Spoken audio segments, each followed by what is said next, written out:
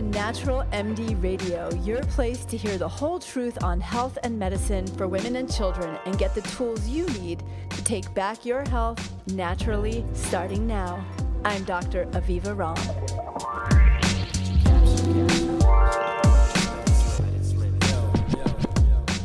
My earliest memory of the flu is actually shockingly a really good one. My mom, a single mom, and I got sick together when I was about 5 years old, which meant my little baby brother, who's 4 years younger than I am, had to be shipped off to my grandparents' house.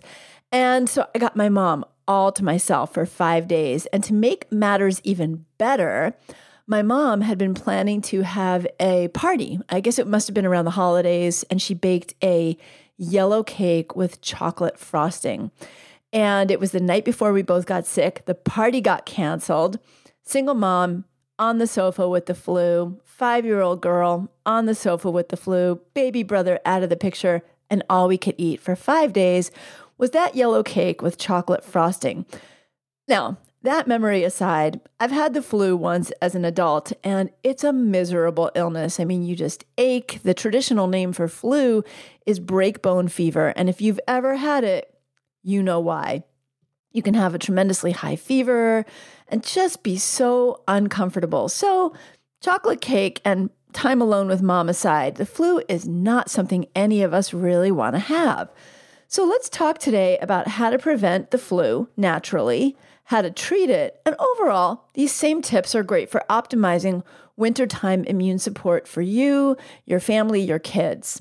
Let's start by talking just briefly about what is the flu. The flu is a shorthand term for influenza, which is a contagious respiratory virus caused by a group of viruses called the flu virus.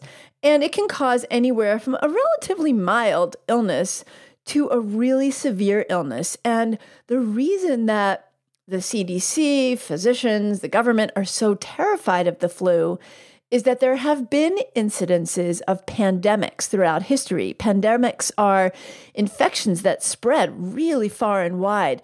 So, for example, the flu epidemic or the flu pandemic of the early 1900s literally wiped out populations of people around the world. I mean, it just decimated millions and millions of communities and killed enormous numbers of people. So naturally, it's something that healthcare folks are pretty scared of happening again. And as you've probably heard, even in the last few decades, we've had terrors around things like swine flu or avian flu or H1N1. And these have been scary, but often actually the predictions have been much worse than what actually has happened. So let's talk about the flu today, what you can do to prevent it, who might need the flu vaccine, what are some of the issues around the flu vaccine and whether you might choose to get it or not, and then what you can do to prevent the flu naturally with natural lifestyle, herbs and supplements, and what about kids and pregnant and breastfeeding mamas. So let's start out with flu symptoms. Influenza symptoms are slightly different from a cold. The flu usually comes on very suddenly, and people who have it usually feel all or some of the following symptoms.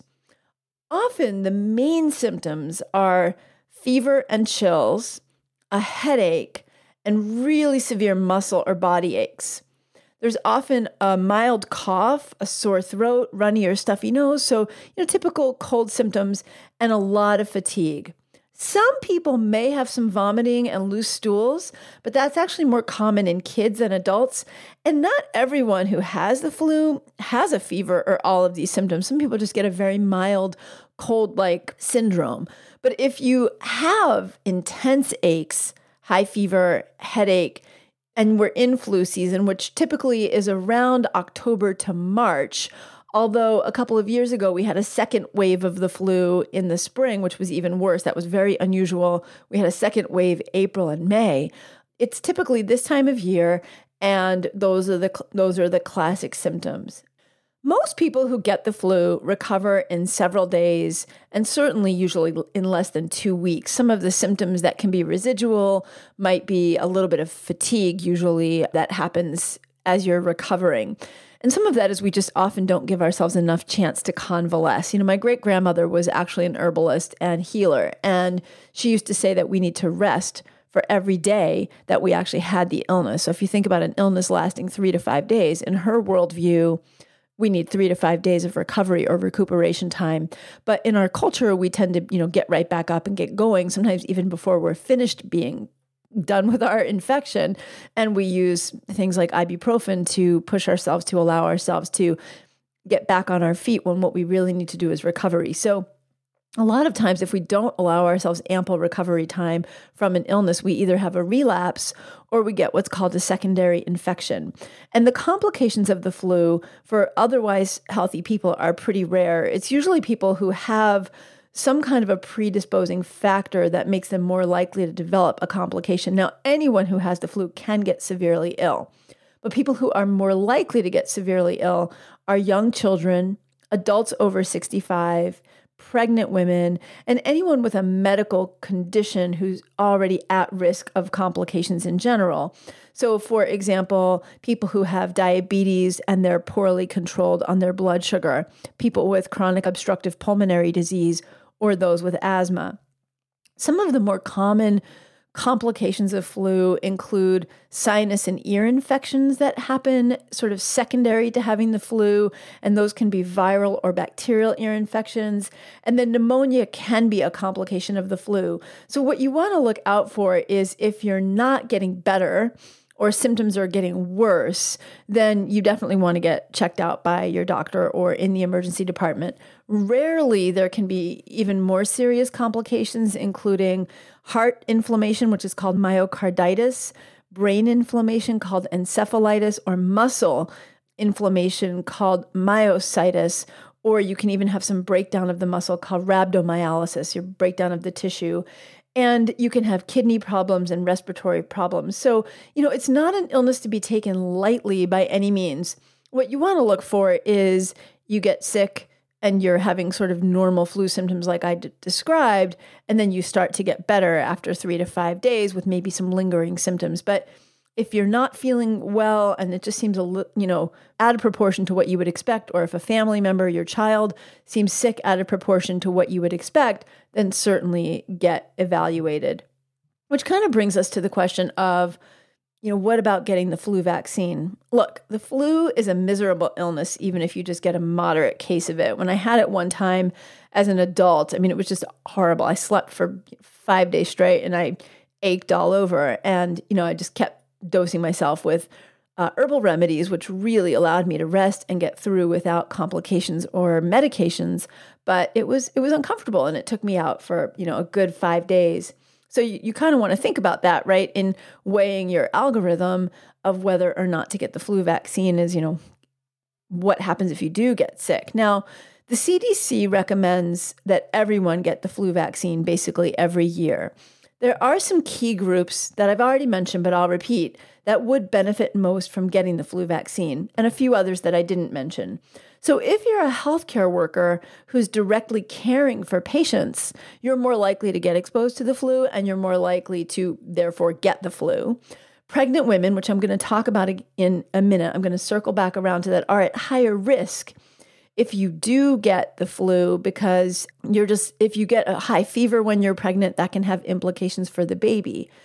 If you have young children, then you are more likely to get sick, but you're also more likely, if you do get the flu, same as if you're a healthcare worker, to pass it on to the babies or the adults that you're caring for.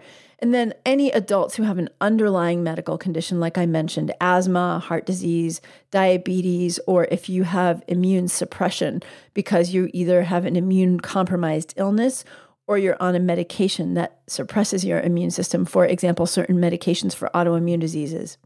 Now, the rub is here.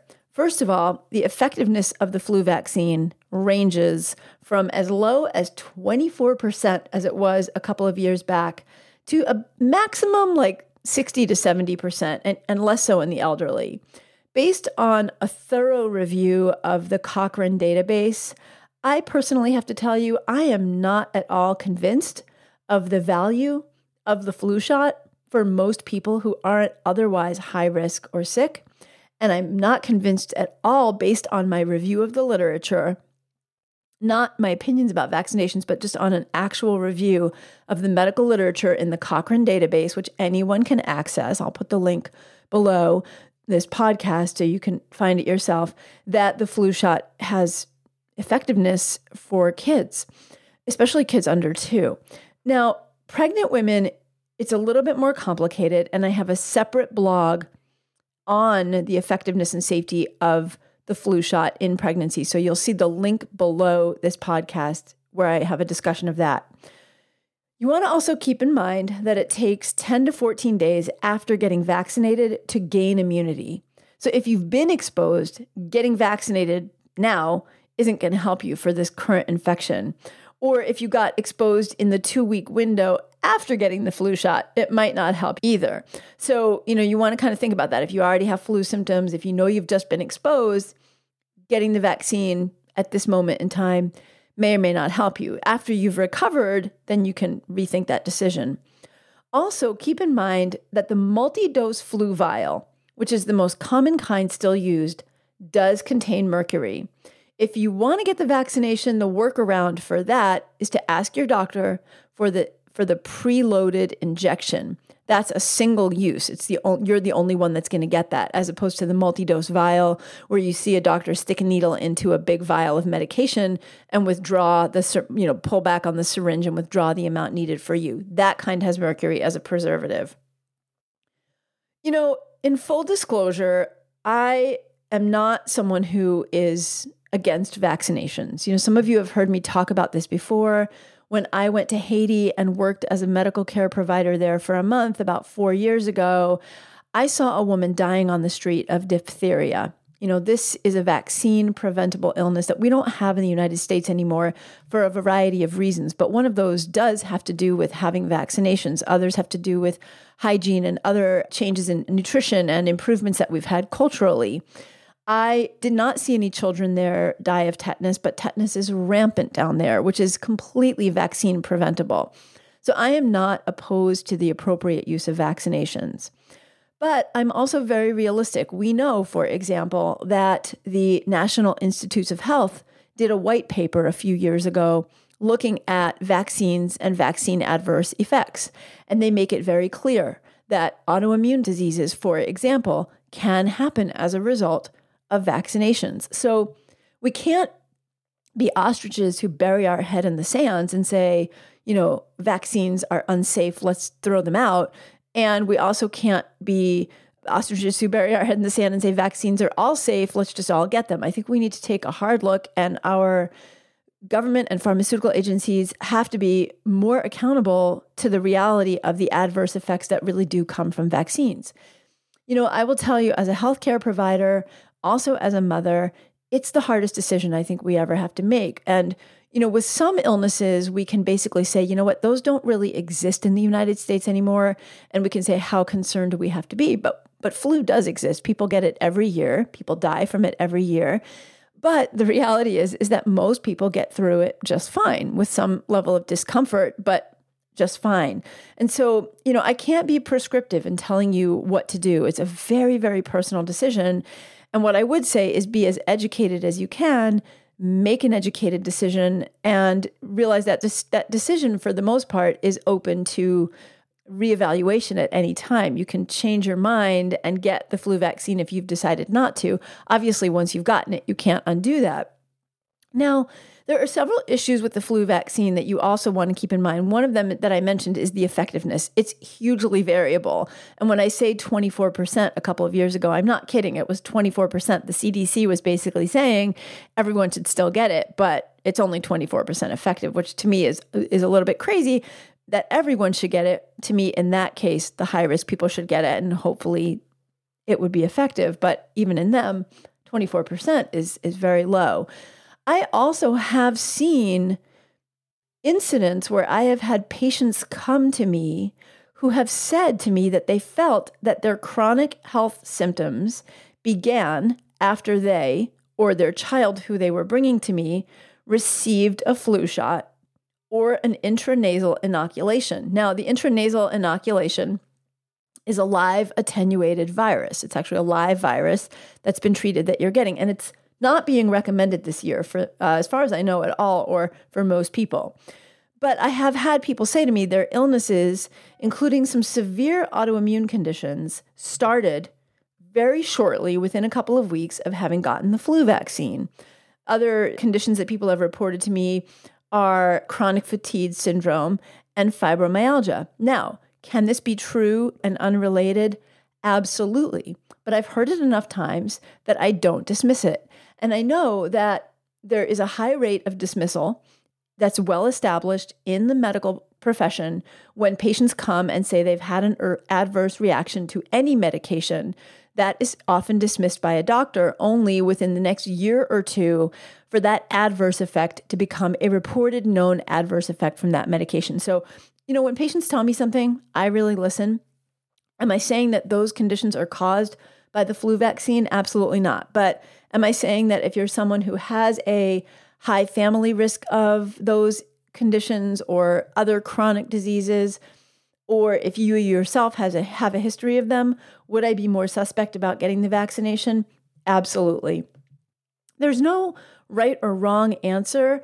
And again, I do want to reiterate that in my practice, I do recommend vaccination with the flu vaccine, the single injection, non-intranasal killed vaccine for those who are at high risk of complications with compromised immune systems, heart or lung disease, diabetes with poor blood sugar, and those with immune compromise, as well as the frail elderly. And then again, if you're pregnant, it's something to really give a lot of consideration to. In my practice, I generally don't recommend it or give it during pregnancy. Same with the DTaP in pregnancy. I usually recommend pregnant women who want it, get it before or get it right after the baby is born, only because in my worldview, we have escalating rates of health problems in our kids, allergies, asthma, autoimmune conditions, and autism. And we don't know for sure where those are coming from. Is it any one factor? Absolutely not. It's a collection of factors. And so if I can reduce any factors that are going to protect our kids, particularly of medications or treatments or interventions or even environmental exposures that aren't necessarily proven safe or important or effective for kids, I'm absolutely going to work on mitigating those. Now, what about Tamiflu? Tamiflu, or the pharmaceutical name for it, oseltamivir, is a particularly interesting medication for me to talk about because there's been a spate of heavy politics surrounding this drug that I've been following for years now.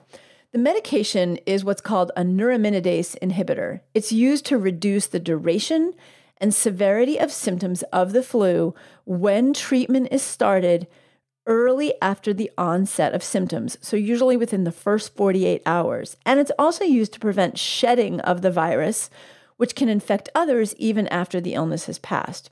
So it's supposed to be given within 48 hours of the start of the flu to be effective in otherwise healthy people, but the manufacturer and medical community has been endorsing the safety of this medication and its effectiveness for years. But maybe recent reports suggest this endorsement wasn't actually warranted or appropriate at all. For about 5 or 6 years now, safety data and effectiveness data has been suppressed by the pharmaceutical company that produces this medication. The manufacturer has publicly refused to release this data, and major actions have been taken by the British Medical Journal editor-in-chief, who has been publishing letters to the manufacturer documenting its lack of forthcoming responses to requests to publish this information in the journal to force their hand to disclose the evidence for safety and efficacy. The Cochrane Library, the evidence-based repository of medical data that I mentioned that I got my flu data from, which is used by physicians all over the world and considered to be unbiased and reliable, has also been pressing the pharmaceutical company to release this data to no avail.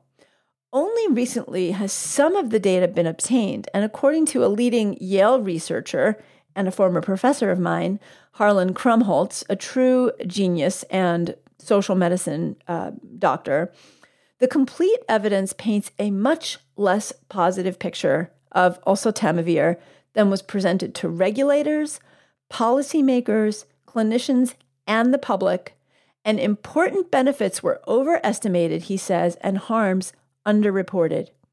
In particular, one review of the literature that was obtained found, quote, no compelling evidence to support claims that Tamiflu reduces the risk of complications of flu, such as pneumonia and hospital admissions. These claims were used to justify international stockpiling of the drug to the tune of hundreds of millions of dollars. And this was published in the British Medical Journal in 2014. So all told, I am not a Tamiflu fan. I do not ever recommend it to my patients. However, you can take a wait and see approach when you start the flu if you think about taking it, and then go get it if you want to try to nip it in the bud, because you have 48 hours to do it. But I will tell you, it is a medication in my practice that I will not prescribe for my patients. If they want it, they have to go somewhere else to get it.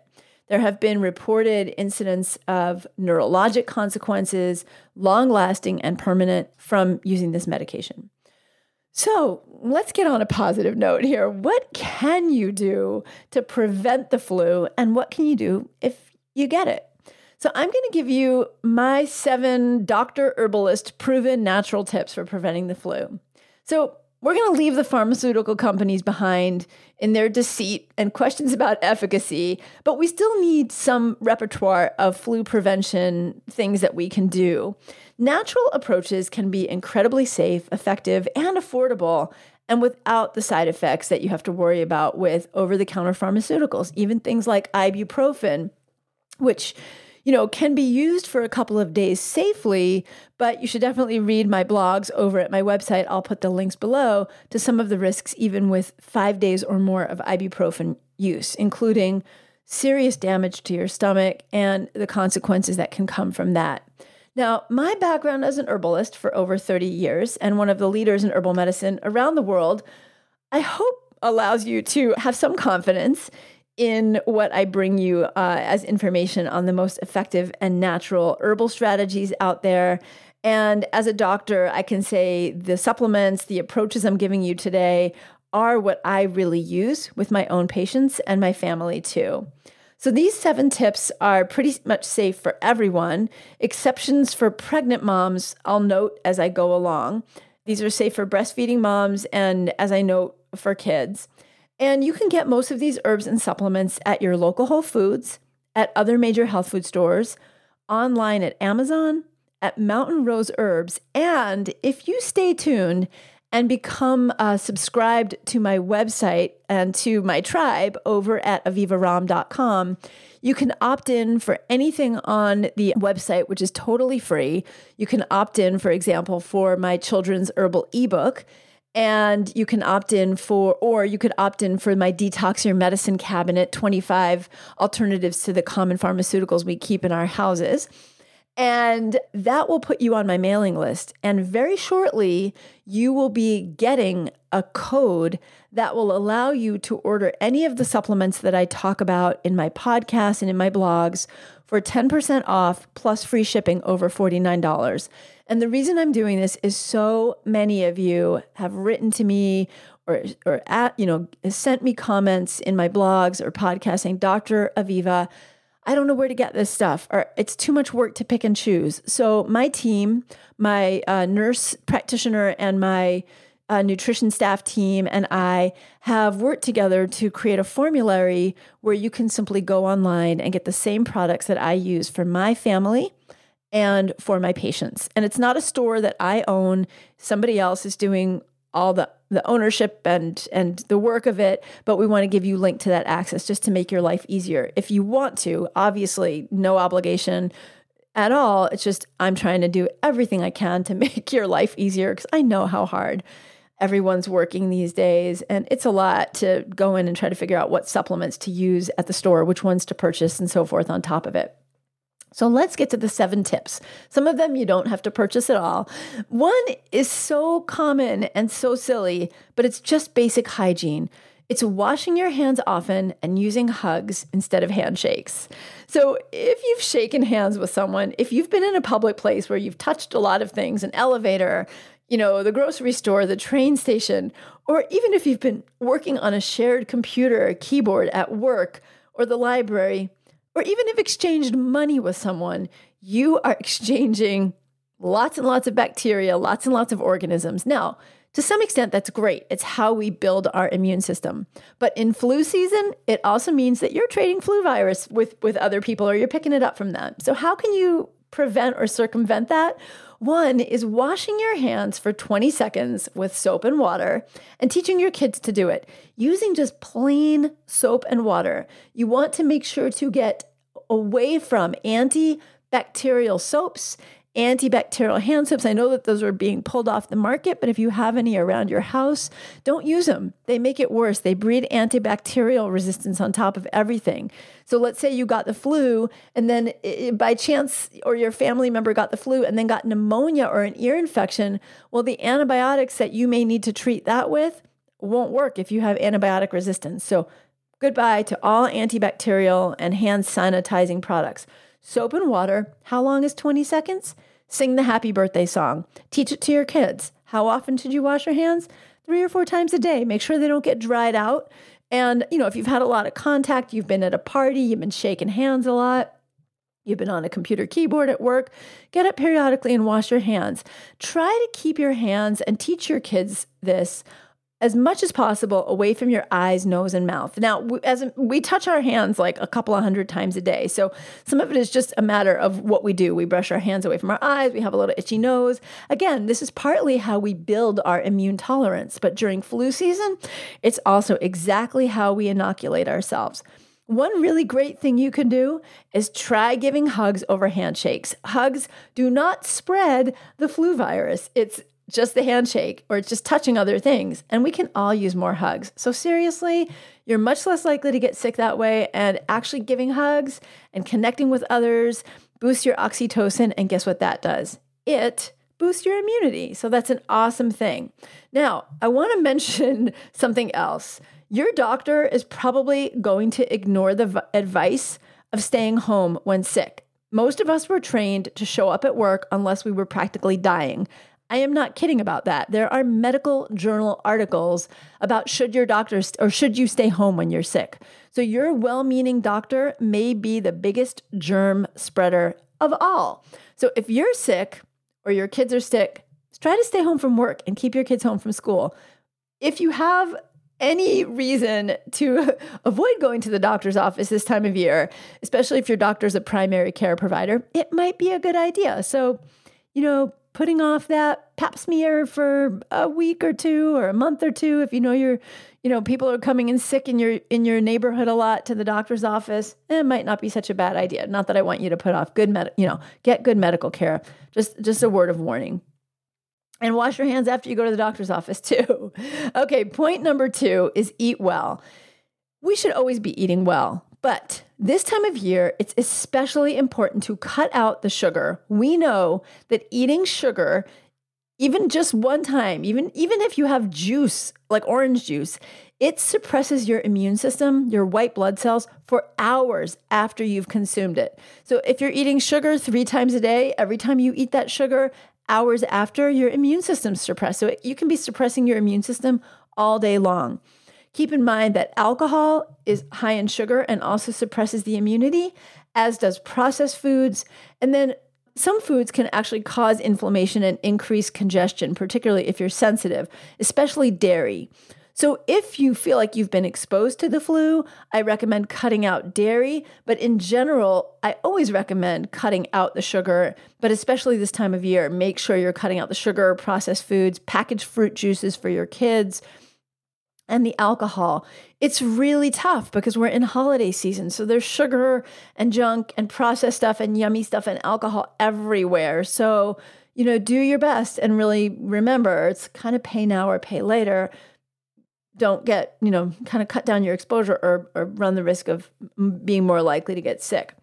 Now, it's not just what we take out, but it's also what we add in that's super important for boosting our immunity, especially good quality protein and lots and lots and lots of vegetables. I'm talking anywhere from 6 to 10 servings of vegetables a day. A serving is like a half a sweet potato, a baked potato, a cup of raw greens, or a half a cup of cooked greens.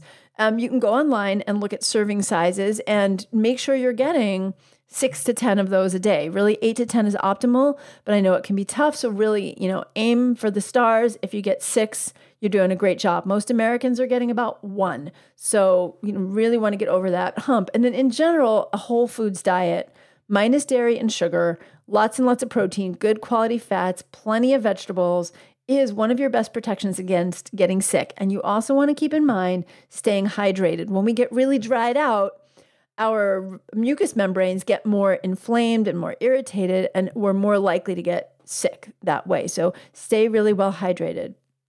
The third tip is to get extra rest.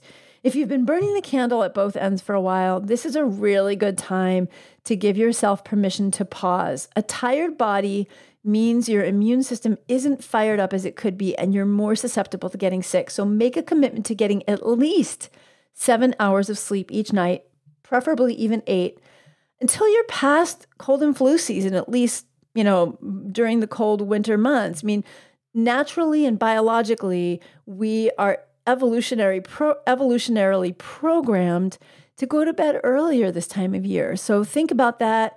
Getting into bed at 10 o'clock at night may sound crazy and unrealistic, but give yourself permission to nourish yourself that way. Read a book, fall asleep naturally. If you're having trouble sleeping, head over to my blog about how to get better Z's. That'll really help you start to get a good sleep habits on and get some herbs and supplements into you. If you're really having trouble, that can help you sleep much better and boost your immunity. Now, the next one is sort of goes hand in hand with getting better and extra rest, which is busting stress. This time of year, on top of everything, we're not in that sort of laid back summer season, especially for women. This time of year starts to get really harried, right? You're getting holiday gifts on top of everything else you've got going on. You're starting to get geared up for, cooking big meals if you're hosting holidays at your house. But also on top of it, for a lot of us, family of origin issues, gathering together with your family isn't always easy. We have these sort of external, like, Hallmark holiday kind of, marketing going on out there, like 'tis the season to be jolly. But if your home life wasn't great growing up and you haven't healed that with your family, if there was emotional abuse, verbal abuse, alcohol abuse, sexual abuse, trauma, going home is actually going to be a real shocker for your immune system. And I would venture to say that a lot of you go home for the holidays and then come back to your house and get sick right after. And there are reasons for that, right? Stress, like sugar, is a big hit to your immune system.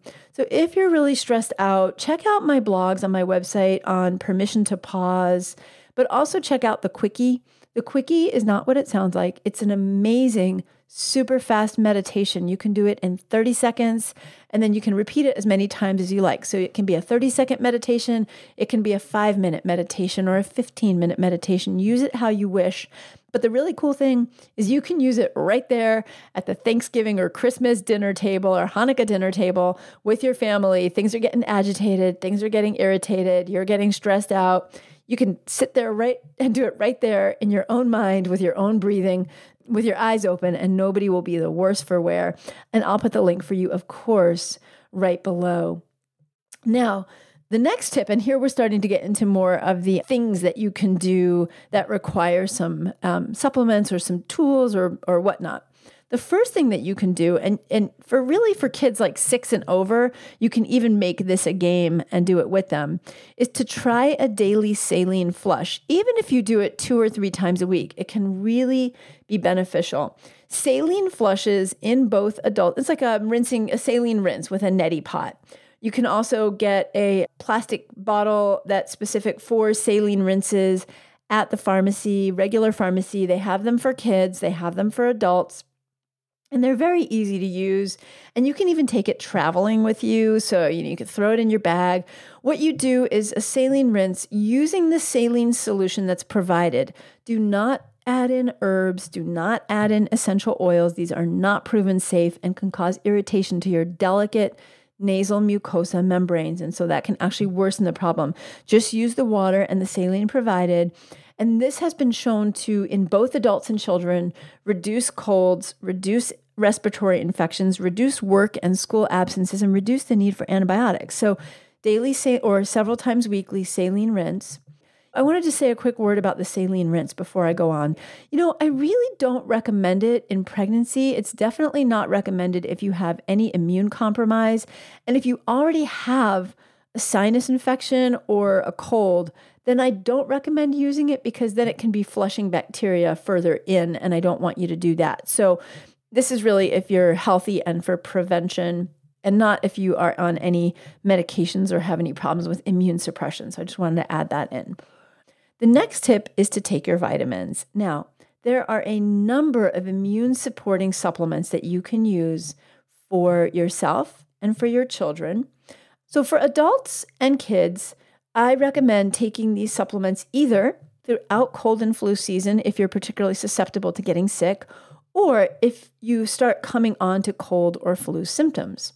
For kids, particularly if they're picky eaters, I recommend a multivitamin, multimineral supplement, which is a great way to cover the bases and make sure that they're getting the overall nutrition that they need. For adults, if you're getting a really great diet, you're getting protein and a good quality fat at every meal, you're getting that 6 to 10 servings of vegetables a day, you might not need a multi.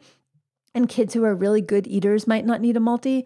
But if you're not getting that amount of nutrition that I just described, then a multi is probably a great idea for you too. And over at the formulary that we're creating, which should be available by the first week of December, you can also find this variety of supplements that I'm talking about right now. So in addition to the multivitamin, vitamin D is really important for optimal immune function. And it's really hard to get enough vitamin D. Honestly, even most of the year round, I find that most of my patients are deficient or insufficient in vitamin D unless they're supplementing. Studies have shown that people who have vitamin D deficiency are more than 10 times more likely to get a cold or the flu than those who have adequate blood levels of vitamin D. And the ideal blood level is between about 50 and 80 nanograms per deciliter. Most of us are far lower than that. We also know that supplementing vitamin D can reduce your likelihood of getting colds or flu by about 42%. So it's pretty significant. Now, how much vitamin D you need depends on your starting level. But for most adults, starting with 2,000 IUs of vitamin D3 daily, and for most kids, kids under 7, anywhere from 400 to 800 IUs daily, kids 7 and older, 800 to 1,000 IUs daily, and kids older than 12 can really take the adult dose of anywhere from 1,000 to 2,000 units daily, totally safely. A multivitamin or a prenatal vitamin is perfectly appropriate for pregnant women, and vitamin D, 2,000 to 4,000 units a day, totally safe for pregnant and nursing moms. The next supplement to take daily, if you are preventing or nipping cold and flu in the bud, is buffered vitamin C. And the recommended dose for kids is about 500 milligrams once to twice daily. And for adults, 500 to 1,000 milligrams up to 4 times daily is what I recommend. Usually 1 to 2,000 daily for prevention, but up to 4 times a day at the onset of cold symptoms. The role of vitamin C in supporting the immune system is well established. And there are a number of studies looking particularly, for example, at kids, showing that the supplementation of vitamin C, much like I mentioned with vitamin D, can reduce the incidence of colds, upper respiratory infections, school absences, and need for antibiotics. The next supplement I recommend is zinc, and I usually use it in the form of zinc citrate. The dose for prevention for adults is 30 milligrams a day. For nipping symptoms in the bud, 60 milligrams a day or 30 milligrams twice a day. You want to check what you're getting in your multivitamin as well, so you're not exceeding that 60 milligrams a day. And it's best to take with food because it can cause significant nausea if you take it on its own. Pregnant women can take 30 milligrams of zinc a day, plus what's in your multi. And for kids, the dosing is by age. So see my written blog. The link is below this podcast for the written out doses for kids. Again, with zinc, much like the vitamin C and the vitamin D, great evidence for reducing the amount of times and the severity of upper respiratory infections that you get. Probiotics are really important for your overall immune system health. A healthy gut flora provides an important barrier against pathogens and is really important to the overall health of your immune system. A typical preventative dose throughout cold and flu season is a product that contains anywhere from 5 to 20 billion colony-forming units per capsule. And you want to look for species that contain products that contain lactobacillus species and bifidobacterium species. And you can also look for ones that combine Saccharomyces as well. These have been shown to prevent colds, flus, upper respiratory infection, both in adults and kids. So the way to do it is just to take it every day. And you can do it throughout cold and flu season. And then, of course, make sure that if you do start to get symptoms, you are on a probiotic.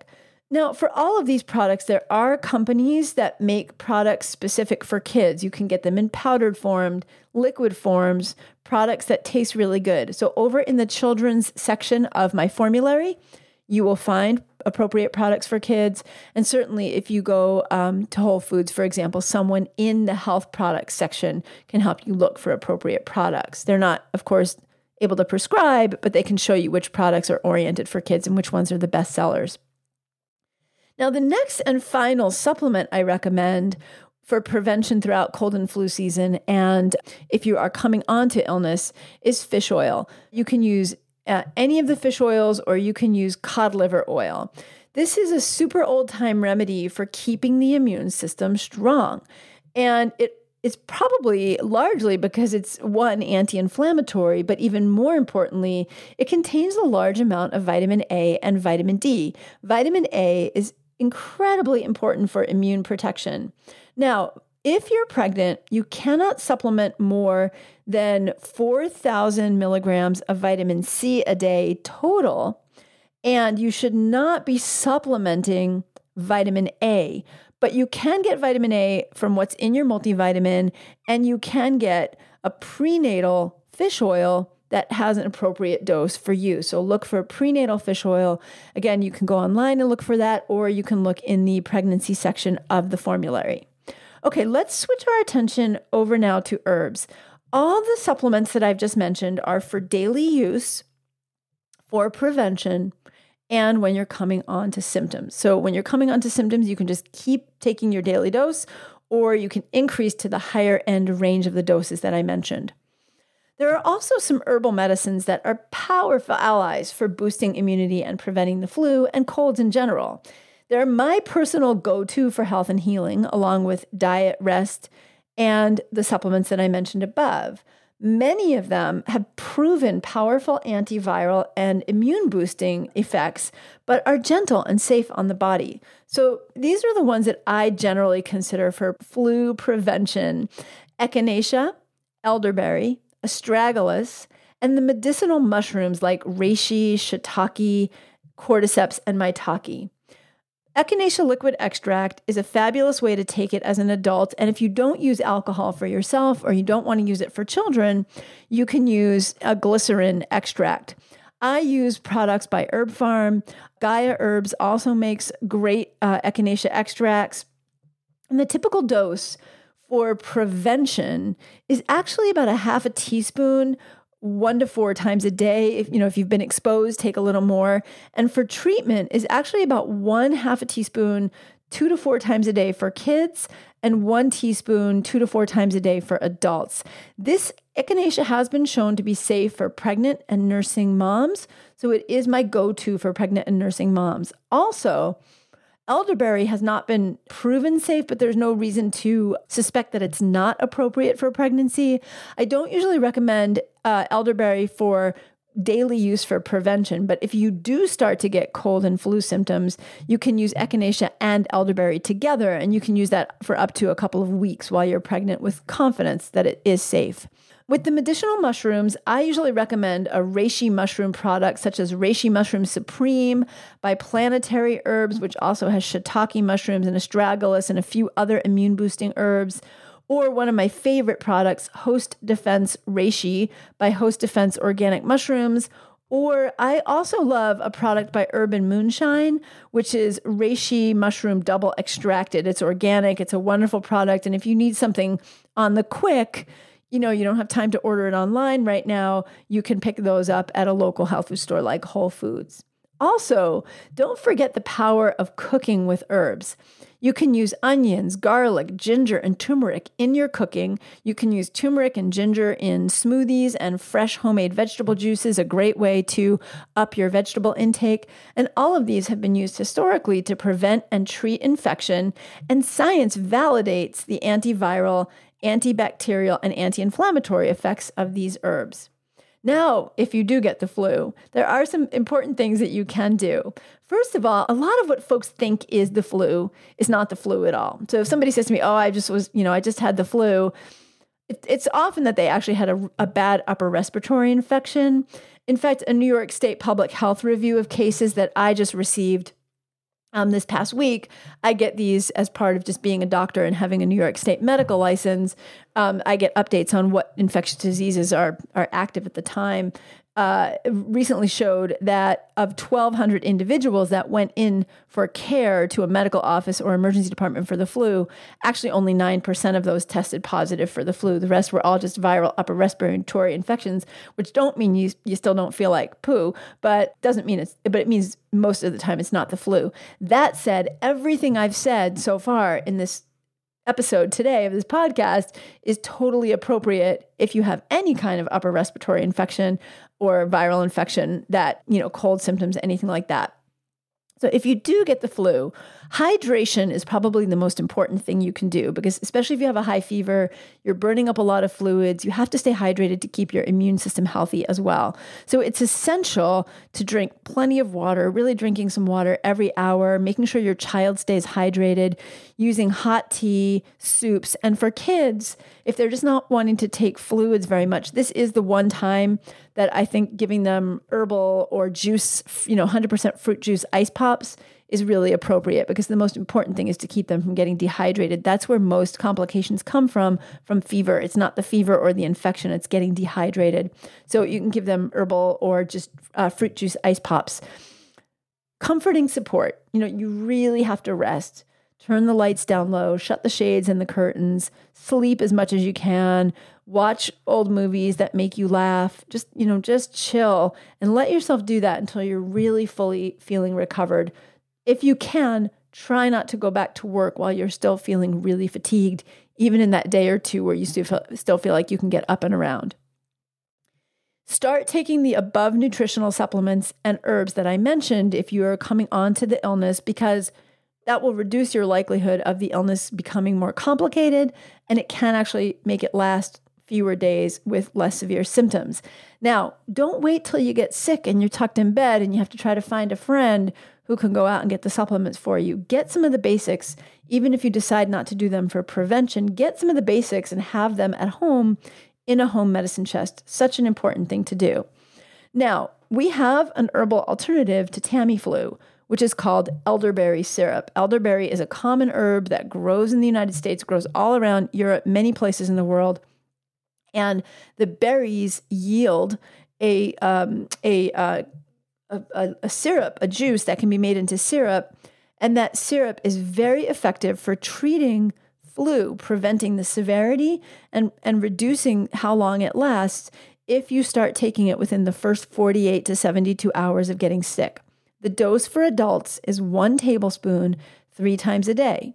The dose for kids is 1 teaspoon 3 times a day. Older kids get the adult dose. It's very safe. I definitely recommend it in my practice for pregnant women who have the flu, to reduce the severity and try to get them well as quickly as possible. And it's definitely safe for nursing moms. The one caveat is, if you have a child under 1 year old, make sure that your elderberry syrup is made with glycerin and not honey, because babies under 1 should not get honey. There are also a number of herbs and nutrients that are specific to help you tolerate the aches and pains and common viral symptoms that do accompany the flu.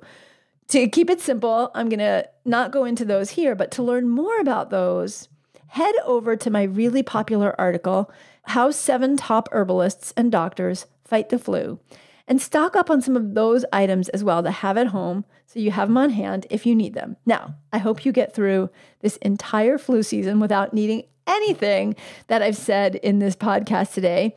Prevention is certainly going to make that more likely.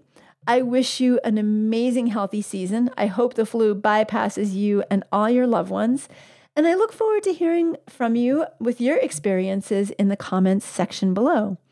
I will post a full summary of this podcast at the link below. So there's going to be a full written transcript. It's really more an article. It's not a technical transcript. It's an article with all the information bullet pointed out in a way that makes it really easy for you to use. And if you found this helpful, please let me know by dropping a comment on iTunes so I can hear what's useful for you and what you want to hear more of. Thanks for joining me today. I hope you enjoyed this episode of Natural MD Radio. If you did, please go to avivaram.com and join the conversation about the show on my blog.